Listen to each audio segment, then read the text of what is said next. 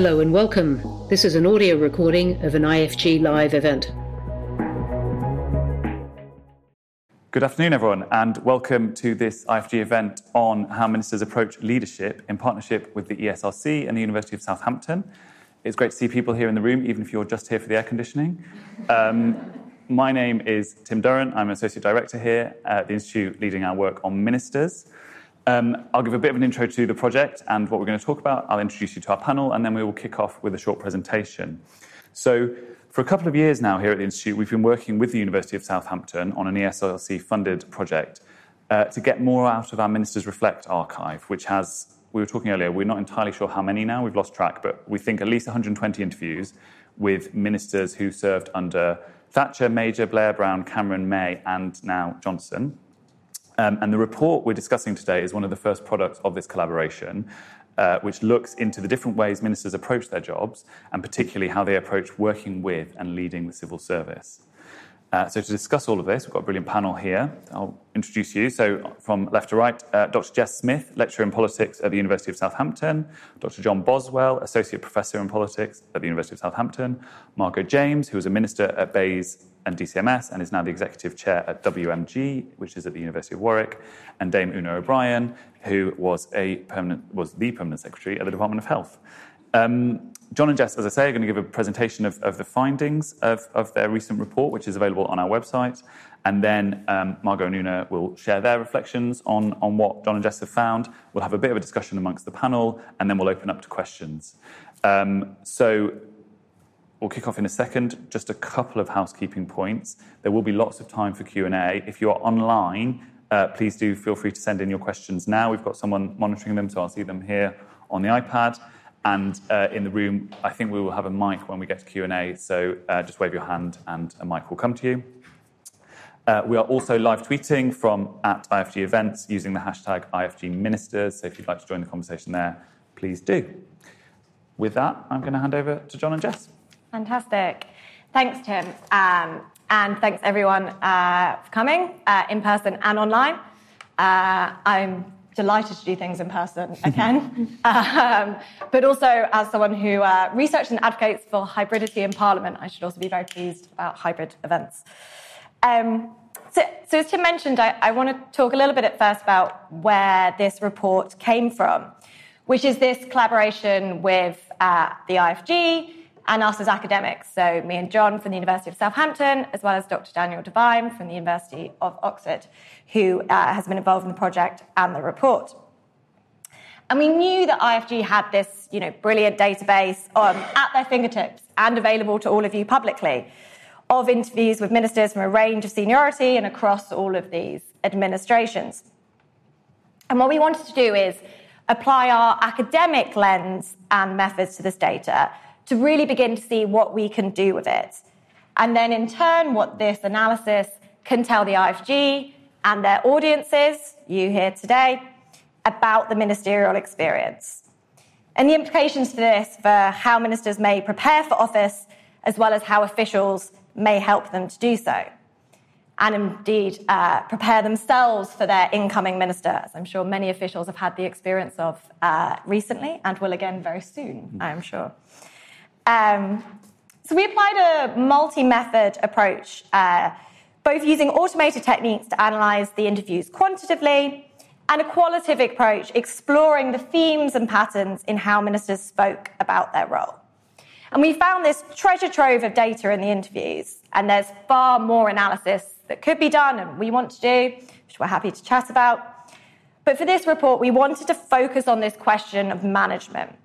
So how do ministers manage their departments? And how do they see themselves as managers? In particular, how they view that relationship with their civil service. So before I pass on to John, who'll talk a little bit more about our framework and the qualitative analysis, I want to start with our broad analysis, which hopefully I have on some slides. Yes. So we started with some automated text analysis, taking all of the interviews together and studying the broad patterns in the data. And we started out by asking, well, what are ministers talking about? And we're particularly interested in who they talked about together. So when ministers speak about the different elements of their jobs, which aspects most often occur together? So this graph shows us basically the connections between the different elements of a minister's jobs. And the bolder the lines between the words, between these elements, the more often these words occur together in the interviews. And there's 3 notable findings we think from this. Firstly, is we see that people is really central in that graph, connecting the department, policy, civil service, and private office. And that's reflected in the qualitative analysis. It's about that importance of personal relationships for the day-to-day work of ministers. And IFG work has shown this before, that it's that crucial role of the private office in aiding ministers in the daily management of their time and resources. A second notable feature is the sidelining of Parliament. So ministers seldom seem to associate civil service and their departmental role with Parliament. And when they do mention it, there seems to be a kind of frustration in the interviews about having little support to connect those 2 hats that ministers wear between department and Parliament. And the last notable feature is the dense connections to a substantive policy focus. So that reflects the common focus of the nitty-gritty policy role that comes out in the interviews and that ministers see as their core business. Not only do they seem to see policy as their core for key focus, but they share a belief in the importance of setting their priorities from the outset to stay on top of the policy agenda. So once we did this sort of initial analysis of, okay, what are ministers talking about, we were also interested in how they are talking about it. So in our initial quantitative analysis, we looked at the sentiment of ministers when they talk about the civil service. So essentially, we looked at the sentiment, i.e., is it positive or negative, of the 20 words around civil service in all of the interviews. So the graph on the slide shows if each minister was more negative or more positive about the civil service. Each point is colour-coded according to minister's party. Obviously omitted the names so that no civil servants in the room will leave with a grudge. And we can basically see from this that actually there's a huge diversity in how ministers are talking about the civil service. You know, there's no clear pattern in overall positivity or negativity, with a basically even split between those who fall towards the more negative or more positive side. So I'll now turn to John, who will talk about this diversity in approaches and reflections in more detail, about how the different types of managerial styles and management show in the interviews. Yeah, great. Thank you, Jess, for that. Great kind of overview. And I'm going to pick up where that last slide left off. So this kind of the positive and the negative sentiment towards the civil service that we found through the automated text analysis really jived with what we were finding in a much deeper qualitative dive into the archive. So sitting there beavering away just upstairs, reading hundreds of interviews over the course of the last few months. And to kind of make sense of this discrepancy, we turned to a framework from the literature in management studies on leadership. And the distinction made here is between a transactional kind of leadership and a transformational kind of leadership. So transactional leadership is about managing individual performance. So it's about sanctions and rewards for sanctions for poor performance and rewards for good performance. It's about trying to get control over how individuals perform. And as in terms of translating this into the kind of work of ministers, we saw different kind of flavours of a transactional approach. So one is a kind of almost a combative approach that sees the civil service as a potential obstacle to reform, as a kind of rival almost, and something to be managed in that way. And that was reasonably rare, tended to be some of our older ministers who've been experienced for earlier periods of government. There were also ministers who took on a more managerial kind of perspective, took a kind of private sector ethos about alignment of goals and incentives. And then lastly, and probably most commonly, and certainly most commonly of recent ministers, is a kind of risk management approach, a concern about political flack and the civil service or the department that a minister manages as being a potential source of that risk to be managed and controlled. And so Liam Fox, a quote there on the screen, is a kind of example of that latter form flavour of transactional leadership. And he talks about his private office. So harking back to the initial slide that Jess showed, I mean, one of the very strong themes across ministers reflect is how important the private office is. But when we look at the different styles of leadership, we can see that it's important, and everyone agrees it's important, but they actually have different ideas about what it should be doing or what the expectations are of that private office. And so for Liam Fox, the private office was, he was concerned, he wanted it to be personally loyal, right? He wanted to have control over the people in it, and expressed some frustration about that.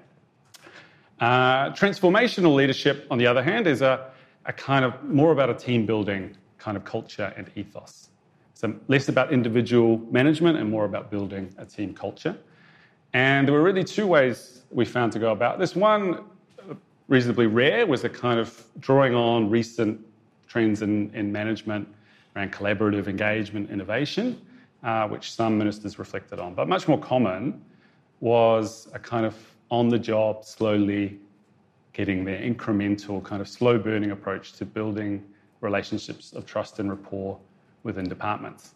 And so Alistair Darling was a good example of the latter, and he reflects on the private office in a different way. So for him, the private office was really important, but it was important in kind of inculcating him into the departmental culture, into understanding how things worked, to understanding what levers he could pull, and how things operated. And so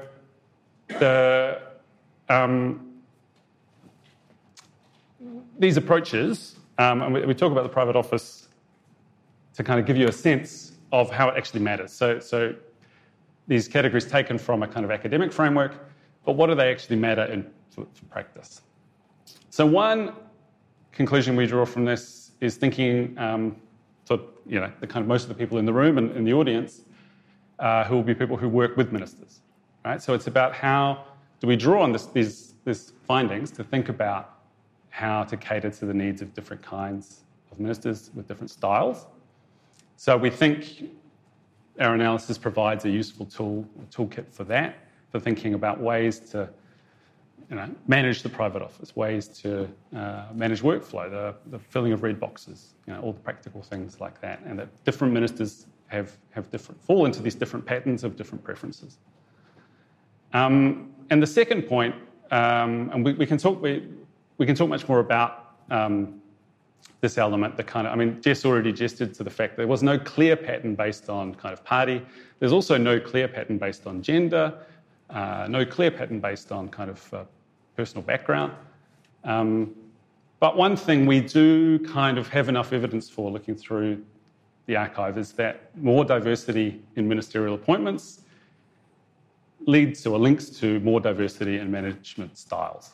And there's good reason to think that that's a really good thing for government, to have a diversity of styles to respond to the diversity of challenges the government actually faces, the different roles and responsibilities associated with ministerial appointments. So I will end on that note. Cool. And pass back to Tim. Brilliant. Thank you very much.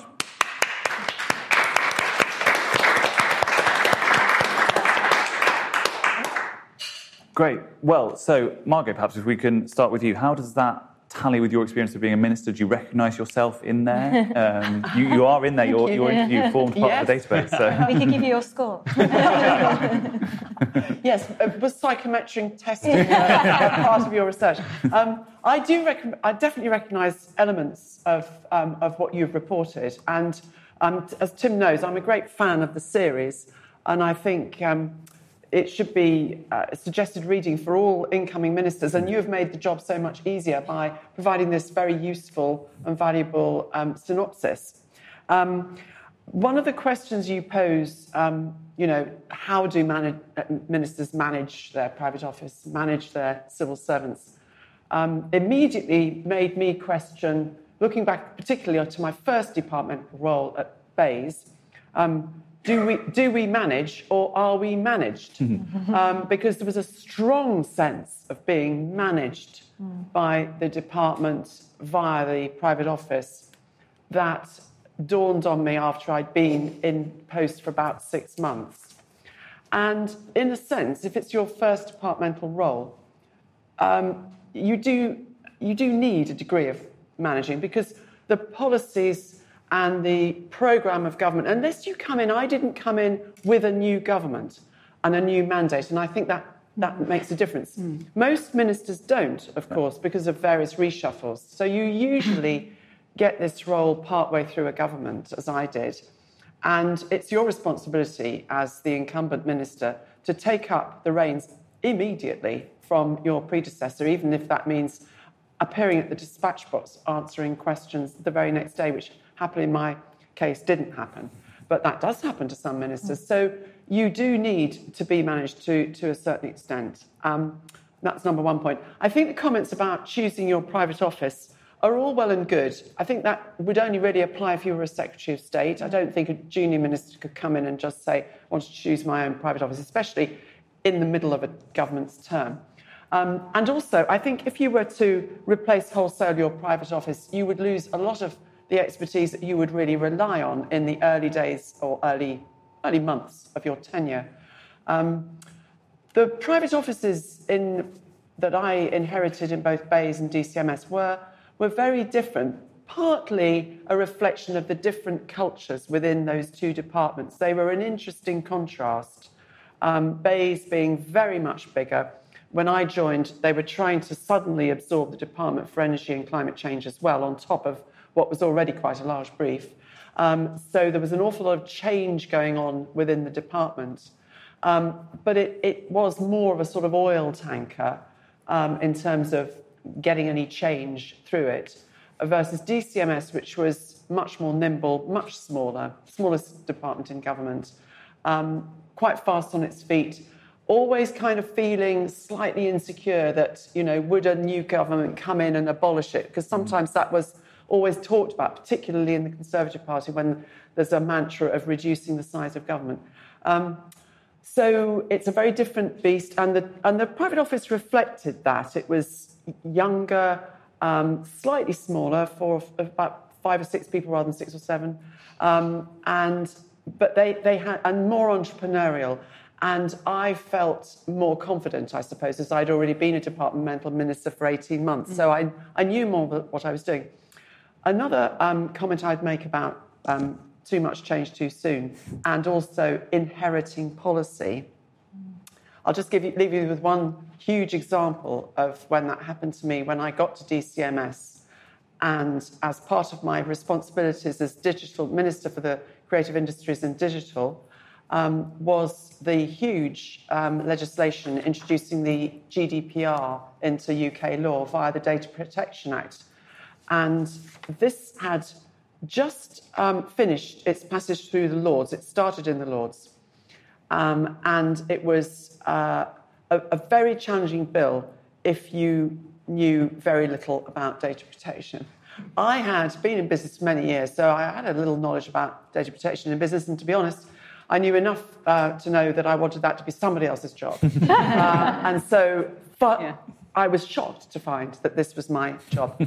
And I was fortunate. It was really not so much the private office that was helpful to me in this role, so much as the outstanding officials in that small team at DCMS who were amongst the best civil servants I ever worked with. And I managed to master the brief and take the bill through the rest of its passage. Interestingly, on policy, and I'll shut up in a minute, on policy, to what extent can you influence policy at the level I was at? Once you knew what you were doing, I managed to influence policy a lot in a few spaces, and then not at all in many others, if I'm honest. But with the data protection legislation, the government's objectives were really to remove all the amendments that had been successfully tabled in the Lords. Because really the government had just lost its majority, and it was very worried about getting things through Parliament. And I was very passionate about some of the amendments I wanted to keep, and I was able to do that.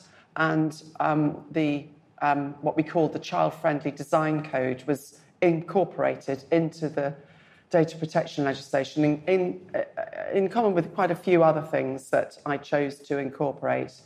A lot of that depends on your Secretary of State and Number 10. If they strongly disagreed as a minister at my level, you wouldn't be able to do it, but they were otherwise engaged, which a lot of the time they are. And if they're relatively hands-off, you could get a lot done, and I did. And there's several examples of that. And then several examples where it was like hitting your head against a brick wall.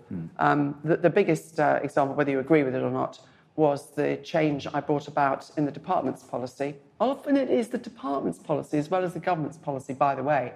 And the department had a strong view about regulating the internet platforms, and that was, it shall remain self-regulated.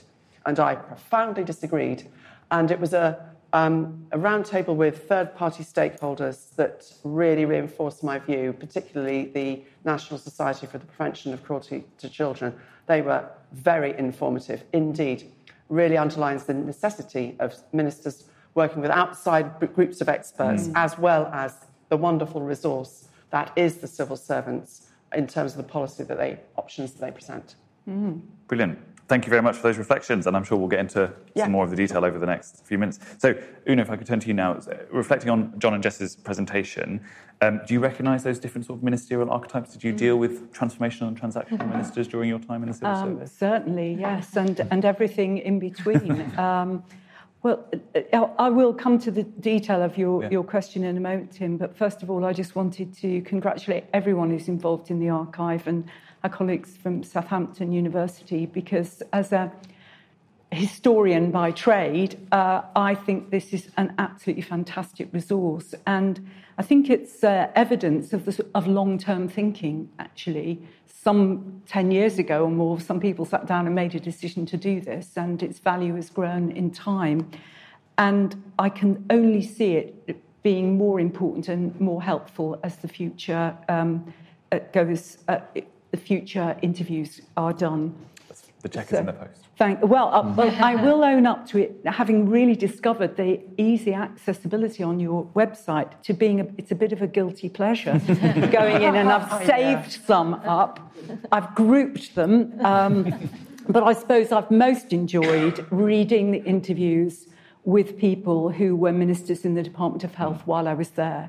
And it's been, I have to say, a very enriching and revealing experience. There have been moments as I've read those interviews when I may have been working quite closely with one of the ministers where I thought, I wish I'd known that that's what you thought, or why couldn't we have a better understanding about that issue or this issue at the time? And maybe when we talk about how we can translate these insights into practice later, we can come back to that, because I think it's more than just important though the academic interest is. It's how do we turn this into something that's really going to be helpful for the next generation of ministers and civil servants. Absolutely. So, yes, and I've got certain ones saved up for over the holidays as well. I just want to make a couple of comments on your presentation. Parliament, it's a really big issue for me. I began my career 40 years ago as a researcher in the House of Commons, which I worked for 2 Labour MPs for 2 years, and I was the shadow cabinet researcher on Northern Ireland in the time of the hunger strikes and so on. I know it sounds like ancient history, but you know, there's some amazing procedures about Parliament and so on, and the experience that you learn of working for the opposition and for people with constituencies that never leaves you. And I do agree that there is an insufficient attention to the wider offering of Parliament, I would say, within the civil service. And I am going to generalise, because I do think it's true, even today, and something that we need to do more about. I think there's a too easy link between, well, because we know about legislation, we help ministers to make legislation, we help to get it through both houses, we're the specialists in that, so we know about Parliament. But actually, there's a much wider and richer resource there, even underutilised on policy. Mm-hmm. And it's part of an agenda of things that I think really needs to change in a way that could be very strengthening of the role of members of Parliament. So interesting that it hasn't come, that's an issue for ministers. I was wondering whether this was the way you'd done the research, but where's the word delivery? Was it just that you didn't inquire of that, or was it nobody mentioning it? I don't know. But it's a big, big word for the civil service, so maybe it's there in the interviews.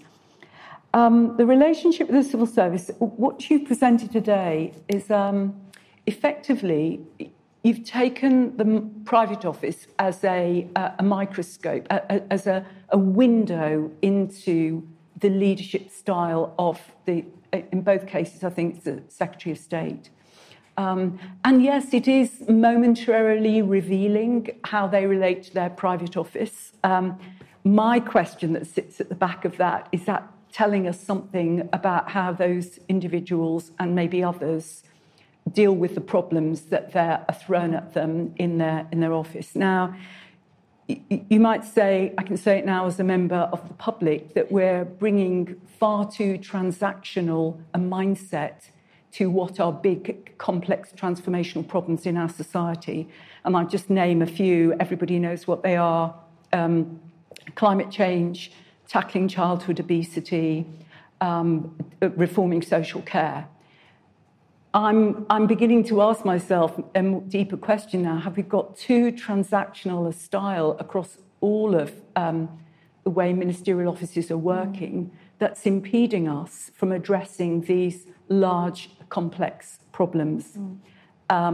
Maybe I'm asking too much of this database to help us with that answer, and we have to look elsewhere. But I did think taking that window into style was extremely interesting, and I'm really going to be keen to learn more.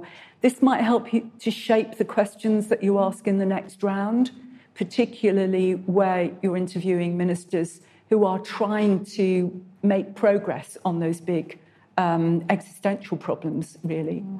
So that was all I wanted to say at this point, Tim, and pick up other themes in questions. Great. Well, perhaps I'll pass back to John and Jess. I don't know, any reflections on what Margot and Nuno have said, but also you've looked at, as John said, you spent hours up in the attic reading through these interviews. What surprised you most sort of doing this work? What did you learn that you weren't expecting? So I have a couple of reflections on what's said, and that just actually picking up on the last one. I think it's definitely there is a variation in how not only they approach management in terms of within the private office, but also how that bleeds over into policy management. And I think further work we could do on the data is trying to disentangle if one bleeds into the other or not. And I suspect that if you are transactional in your kind of management style, you're transactional on policy. We did have discussions of what's quite difficult to sort of then test is the success or not in some ways of that style, because we then have to make a judgment on the success or not of that minister, which can be done in a lot of ways, sure. But we are having a conversation about if we can really say that one is, kind of more successful than another. Might be difficult, but we maybe could with some policies. And also think the point about Parliament is really, really interesting and definitely came out in the interviews, this idea that where civil service did help with Parliament is, we've drafted the legislation, and where ministers were saying what is lacking is, you're not understanding that I need to, go into the tea rooms and, persuade people about this legislation. Or that actually, a lot of my time still needs to be, I don't just need to turn up for questions. I need time spent around Parliament. And I'll leave actually, I suspect the question of do we manage or are we managed is one that John has a lot of thoughts on.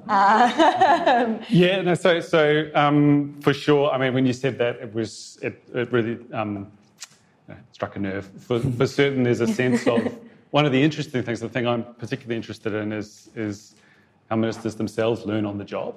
And that was a really common reflection was, to begin with, I felt very managed, but over time, even as people moved portfolio and reshuffles and so on, that they established a kind of almost a toolkit or a way of better navigating, getting there much quicker, understanding how to go about it. So that was a very common kind of thread. I think in terms of what surprised me, bring it back to Margot also talked about the bringing in outside experts. And I was, as my preparation for today, I was reading back over your interview last night, just making sure I wasn't going to say anything too controversial. And you're one of the very few ministers who talks in the archive who talks much about bringing in outside expertise, which was so my kind of day job really is as a public policy scholar, and we typically think of governance, not really government. So the really important reliance on a wide range of stakeholders for information and advice and so on. And one of the things, I guess, what you get out of an archive like this is what actually, what's front and centre of people's mind, how they think about it.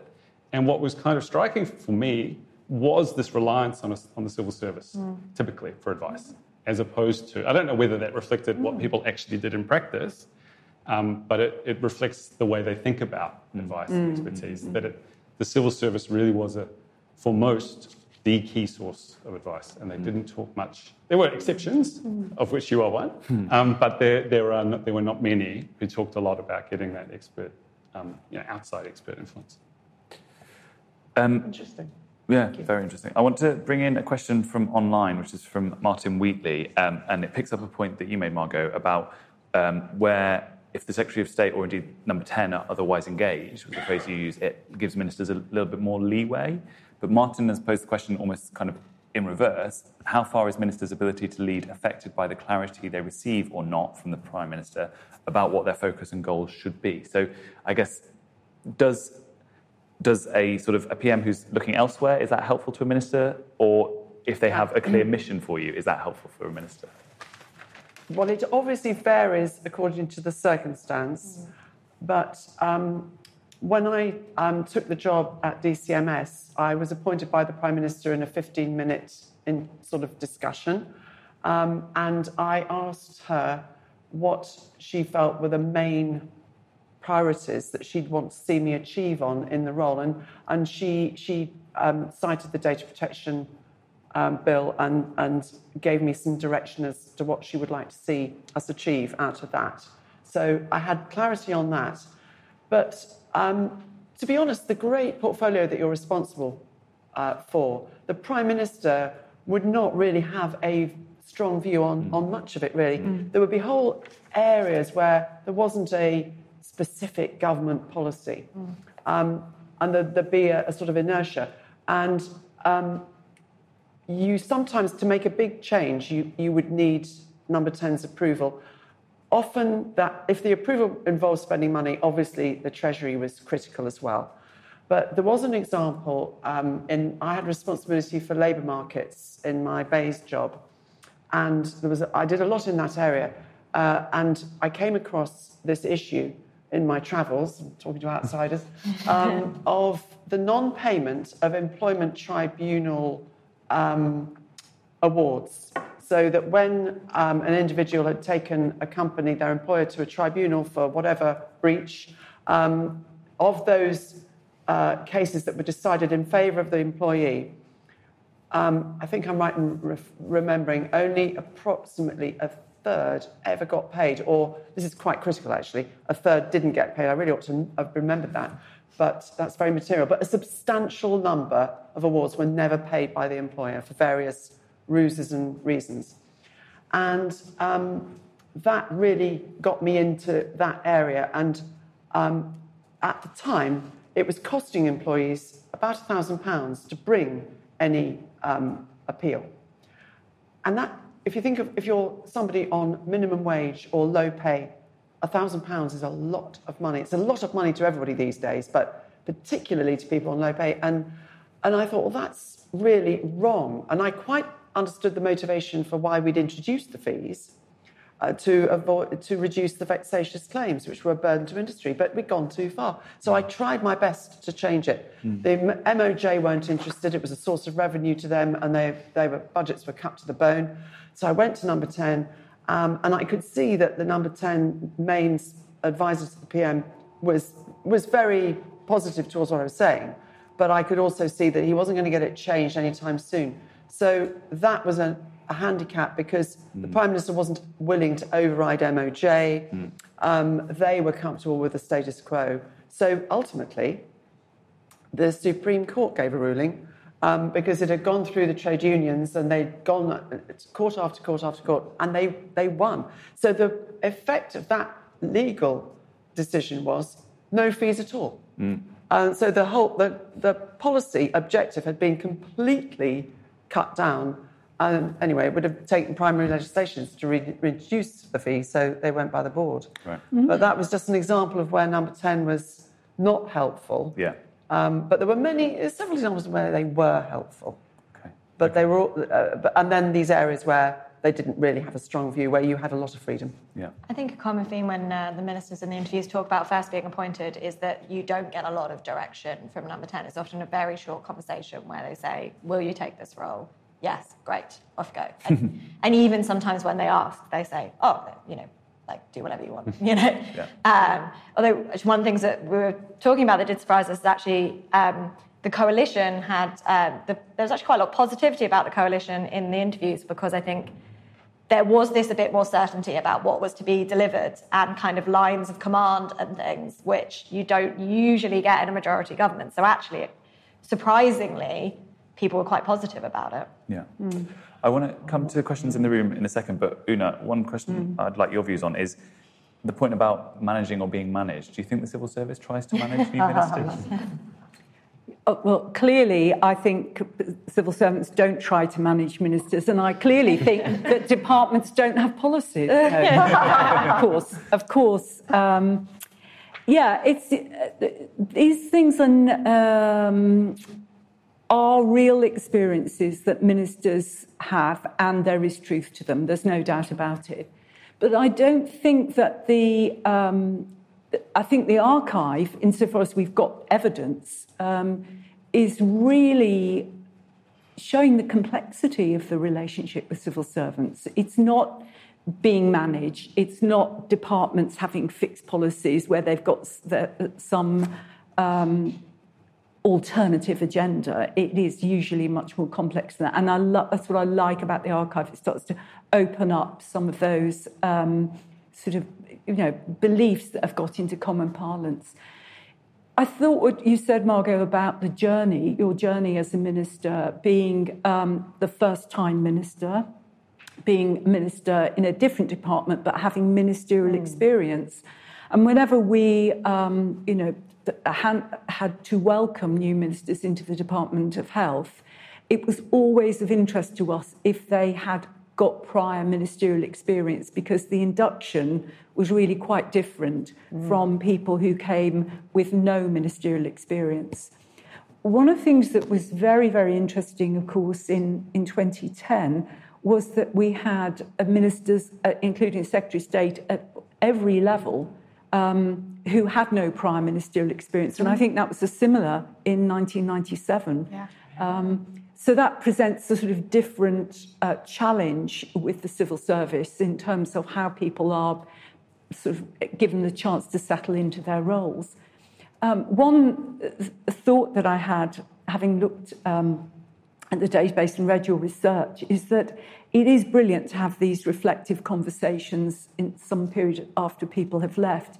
But I do wonder whether a chance to talk things through 6 months in. I know sometimes the whip's offices offer that opportunity for new ministers, and I don't know what the party machinery makes available. But we don't really give ministers much support once they start. It's like you're on your own, and if you've got personal resources to draw on, if you need help with managing your portfolio, then that's over to you. I did find, certainly with some of the junior ministers in the Department of Health, that I was the person they turned to as the permanent secretary, and I think that's only right. I think that is part of your role.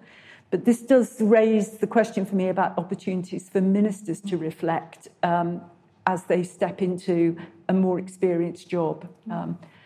That's it's a complicated thing, and of course people are going to think civil servants try to manage ministers, but I can never fully sign up to that. Of course I can't. Yeah. Brilliant. I'm going to open up for questions in the room if anyone would like to ask anything of our panel. Got lots of arms going up. Gentleman here, and then... Thank you very much. Interesting talk. My name is William Duncan. question really is about this question not only of preparing people for these leadership roles, but a question about whether those who have held them could provide mentorship roles to those who are about to go into such office, or whether the political process is such that once you've been put out of ministerial office, you aren't expected to come back. Brilliant, thank you. And then question at the front here, and we'll take three, and then we'll answer them together. We've got a problem with the microphone. Alex, do you want to shout your question out? Thank you. My voice works. Alex Thomas, I work here at the Institute for Government. One of the things that jumps out at me from the archive, as you touched on there, is ministers talk loads about their private offices. They talk a bit about permanent secretaries. They occasionally talk about a bill team. They don't really talk about the mass of civil servants who are working on delivery and implementation or other less high-profile public policy areas, which I think also feeds a kind of assumption amongst them. Which feeds a kind of assumption amongst some ministers and some former advisors that you can run government, 3.5 people in a broom cupboard in number 10.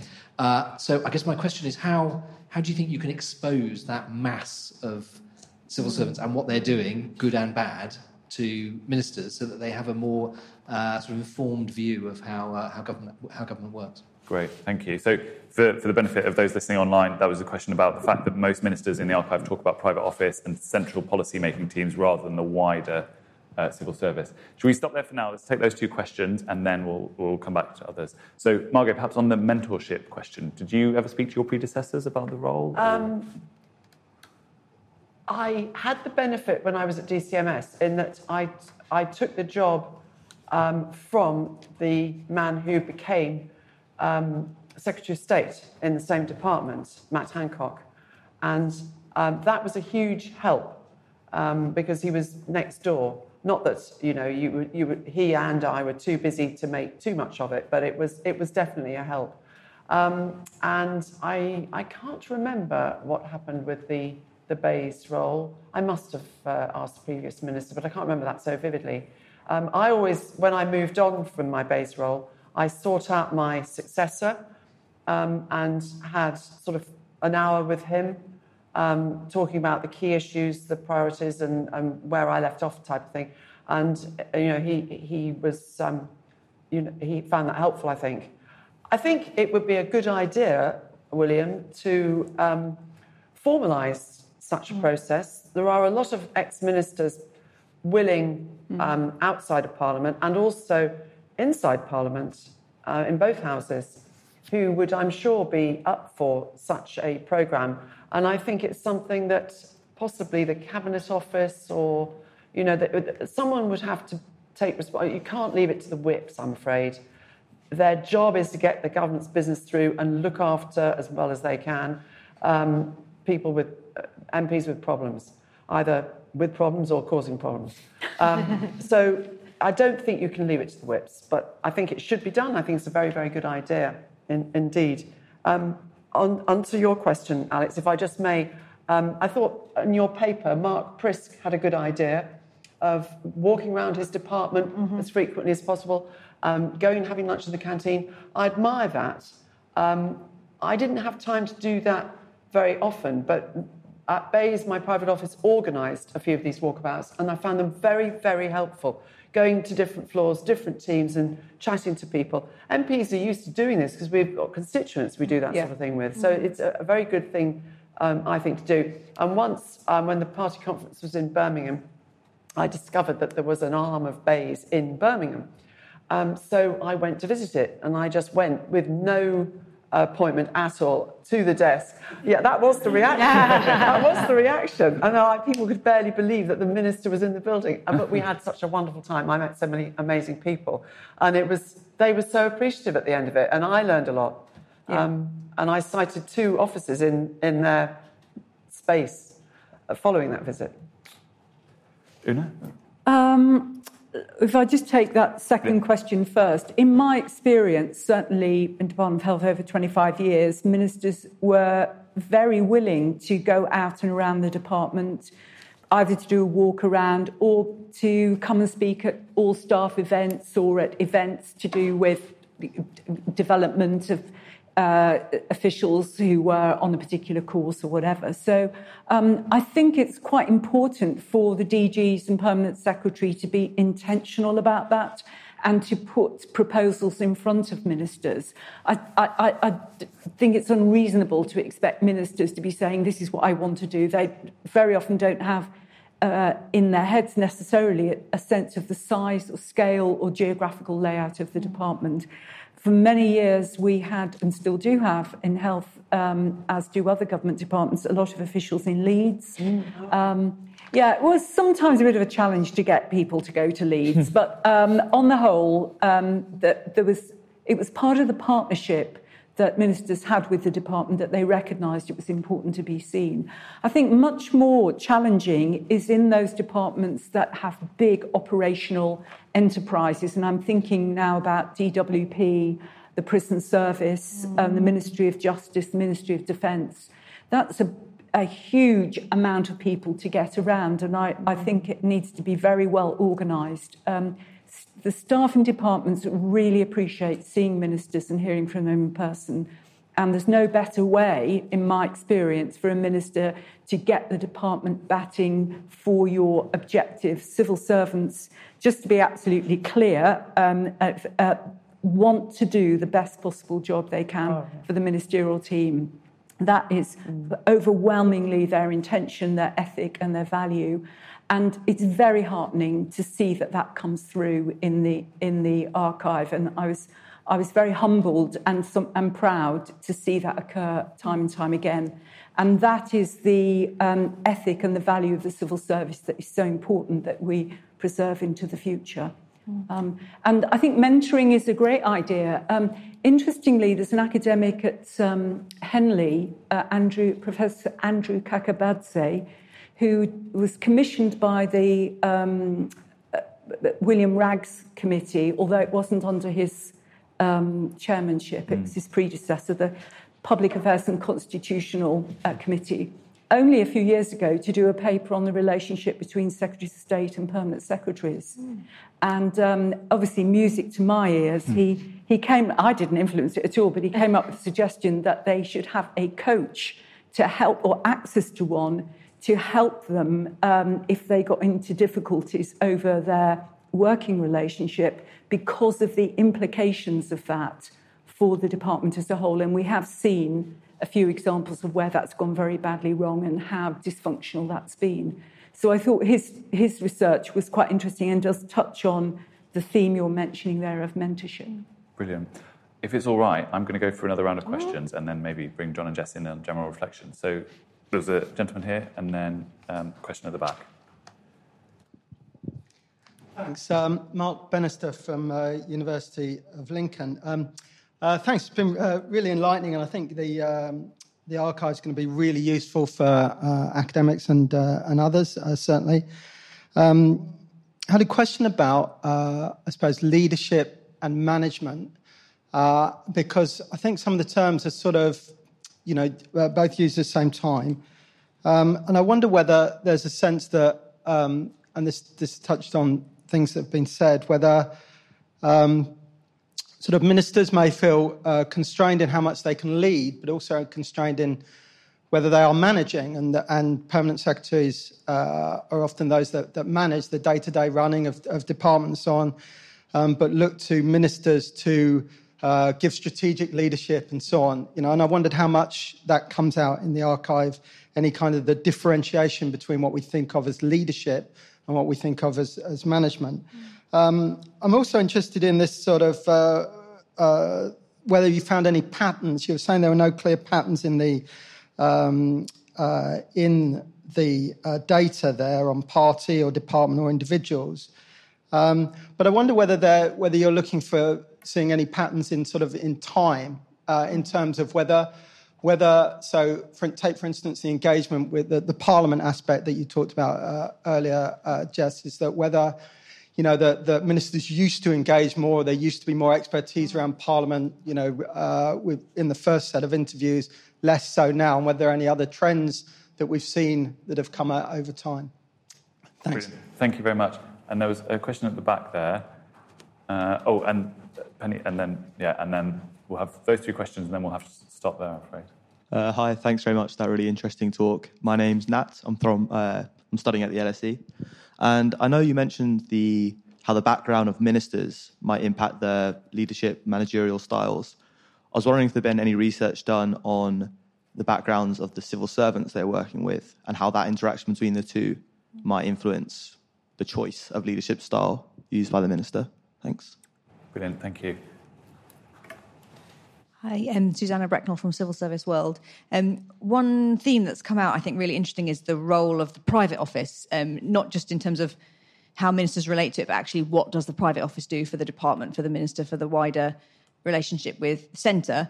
I think there's a fruitful area of research for any of you, but also wonder, Margot, how much agency you felt as a minister to come in and say, Bays, we did this in my private office. Could we maybe learn from that and sort of echo it in DCMS? Because it's your point around them being different in different departments.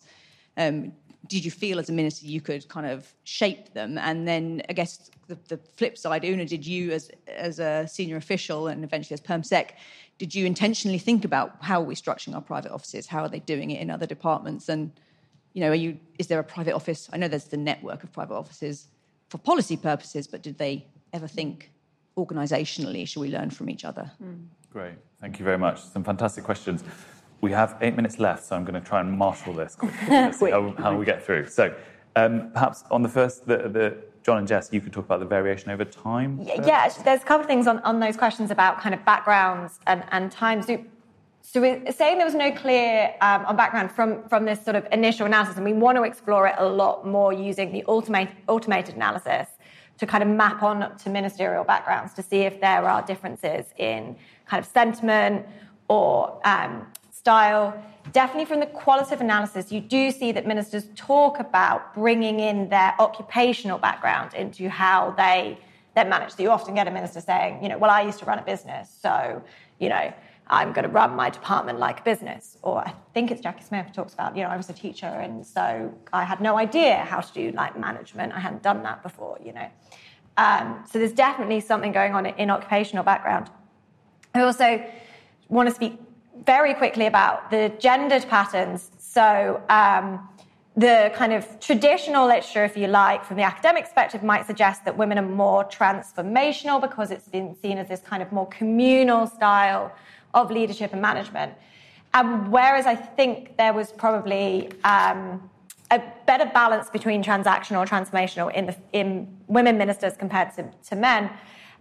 Some of that I think is being affected by over time, in that I think there is a trend towards becoming more transformational over time, because it is just sort of actually, we are influenced by these things, right? And it is a kind of more trendy leadership style and kind of management style now, and that's what some of the management literature suggests. And obviously, you also see that we've had more women over time, because you used to have a bigger supply pool of women. And so maybe I was a little surprised that maybe there wasn't such a distinct pattern in the gender patterns, but there's also so many elements going on there. As Una was saying, these things are so complex, because there's also suggestions, traditionally that, especially if the kind of women that were in office at a time where there were just, so few women ministers, that you may choose to act in a more masculine style in order to kind of fulfill that role of the good minister that may be seen as masculine. And a few of the ministers did mention this kind of idea that they thought that the idea people had of a minister was this masculine idea. I love the Kitty Utter quote that, the ideal minister is, sitting there with his wife looking after the children on a Sunday afternoon while he's doing his ministerial box, which obviously doesn't really work for anyone's life now. So I definitely think that the patterns, we're going to find more of them the more we delve into this data. And I definitely think that it'd be really interesting to look over time. I'm going to use all the time, so I'll pass on. So very briefly, just on Mark's leadership versus management question, I thought this was kind of interesting because some reflect on that and take that as a kind of template for how they're going to operate. But for many, particularly people who came from a private sector background, that was a source of frustration because couldn't get their hands in and really manage in the way they expected. So that was a reflection that was quite common among people with a a more managerial approach. By what I mean, a more private sector ethos that they brought to their department. On private office agency and your ability to shape it, Margot, well, I thought that was a really interesting question that you asked, Susanna, about, could you, get from your experience of one private office and reshape it. I think I would have done that had I gone the other way round in my career. I think there was more I would have wanted to have taken from the DCMS private office and applied it to the BEIS sort of more process-driven office. I felt that the DCMS private office were more outcomes-driven. And I think I would, by the second job, have had sufficient agency to have shaped it, without a doubt. I think that one of the challenges for a minister is, a first-time minister, is figuring out who's reporting to who and where they all fit in. It's really quite opaque when you come in from outside. And I mean, I'm not sure I fully understood it ever, but I certainly gained in understanding. And I think you've got to watch out as a minister if you're leading and you're conscious of all the people behind the scenes as well as the people you interface with directly in the department. You should be slightly watchful of sort of young, hungry private office people starting to think that, they've got all the answers and these officials are just so slow or so whatever. I don't know whether you ever came across that in your department, but... I was one of them once. There's a slight element of that, which I think you have to calm down a little bit as a minister if you want a happy ship. Yeah. From the senior official point of view, would you try and match a private office to a minister? Would you? Not necessarily. I mean, you really, certainly in my experience, and I was Principal Private Secretary at the Department of Transport, you're trying to make sure you've got the calibre of people. Usually the PPS manages the staff in the private offices overall, so you're trying to make sure you've got people who get on with the ministers, who are capable of what they're doing, but most importantly, can maintain good, strong relationships with officials across the department, because the point of the private office is not to be the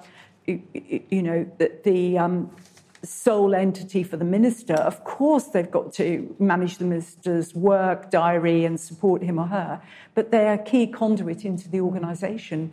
And being able to do that is a real skill. And on that point about who reports to who, I just want to say, Michael Heseltine, when I was in the efficiency unit in the late some decade or other, he insisted on every single department publishing an organogram. And he was so right about this. And it's incredibly frustrating. I mean, I know a lot about government. Now I'm on the outside, cannot find anybody, don't know what anybody does. And that is not good enough for the public. We need to have much more transparency about reporting lines and who's responsible for what. And I think it really, really does need to change. And as for the backgrounds of civil servants, thank you for that question. I don't know if there's much research on it, but within the civil service, there is a huge amount of attention to trying to get diversity of age, background, ethnicity. But also remember, we're encouraging a lot of people to apply and join the civil service at different stages of their careers. And so broadening the experience and the social and economic backgrounds that are then available to the government of the day, all of that richness and diversity is important. But can we map it or measure it? I just don't think we're close to being able to do that.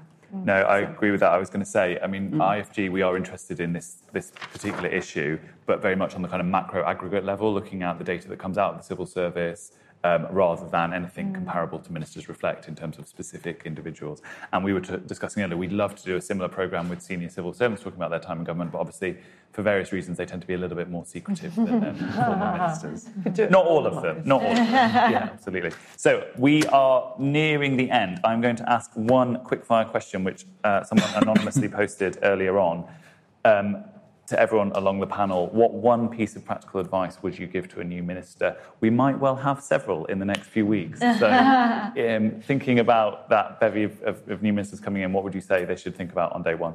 I think setting out clear priorities for the whole of your department or whatever part of it you're responsible to, making that clear and walk around and meet people. I'm kind of interested. So the mentorship idea, I kind of like this. I mean, one of the things is the reflection that often there's no instruction about what to do, and often a kind of maybe an ego thing or a concern about image. So not asking for advice, but I would the ministers who reflected on having an actual pattern or an actual plan for that often said it was a really good thing. Great. Margot? I think do some of your own research. Obviously, access all the expertise available to you in the department, but do some of your own research. I benefited from a roundtable run here, I think in this very room, chaired by Peter Riddell, with the ex-Permanent Secretary from DFE and a couple of other people. Very, very useful, with other ministers in the room, you know, past and present. And also, Chris Mullins wrote a very good book about how to be a minister. And various other people have done the same. I've read several. Chris Mullins is definitely excellent, well worth reading. Brilliant, thank you. Una? Yeah. I very much agree with setting out your priorities, but I'd add to that, be prepared to change them 4 or 6 weeks later when you've read yourself a bit more into the job. Do not take the way things are presented to you or the meetings that are offered to you at face value. Think for yourself, how do I like to work? How do I like to take in information? If you prefer, as a new minister, to have briefings in person, if you prefer to have a lot more written material, you need to let the people around you know that that's how you want to work. And then the other very important practical thing is get a grip on your diary.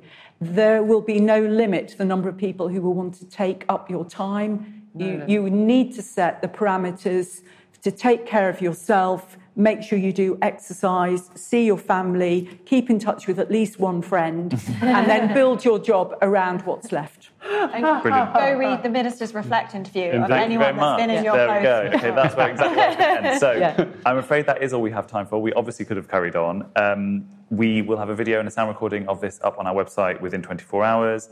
And as Jess says, check out Minister's Reflect, which is on our website. Check out the report from John, Jess and Dan, which is on our website. If anyone here is working in government and wants to send it on to any new ministers who arrive in the next few weeks, please feel free. We will be getting in touch with new ministers to offer our advice and support. And so I think all that is left is to say thank you to the panel and to our events team. Thank you very much.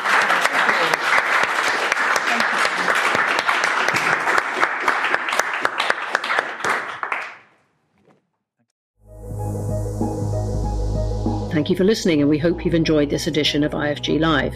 Please do subscribe to hear more, and if you'd like to know about our upcoming events, please visit instituteforgovernment.org.uk/events.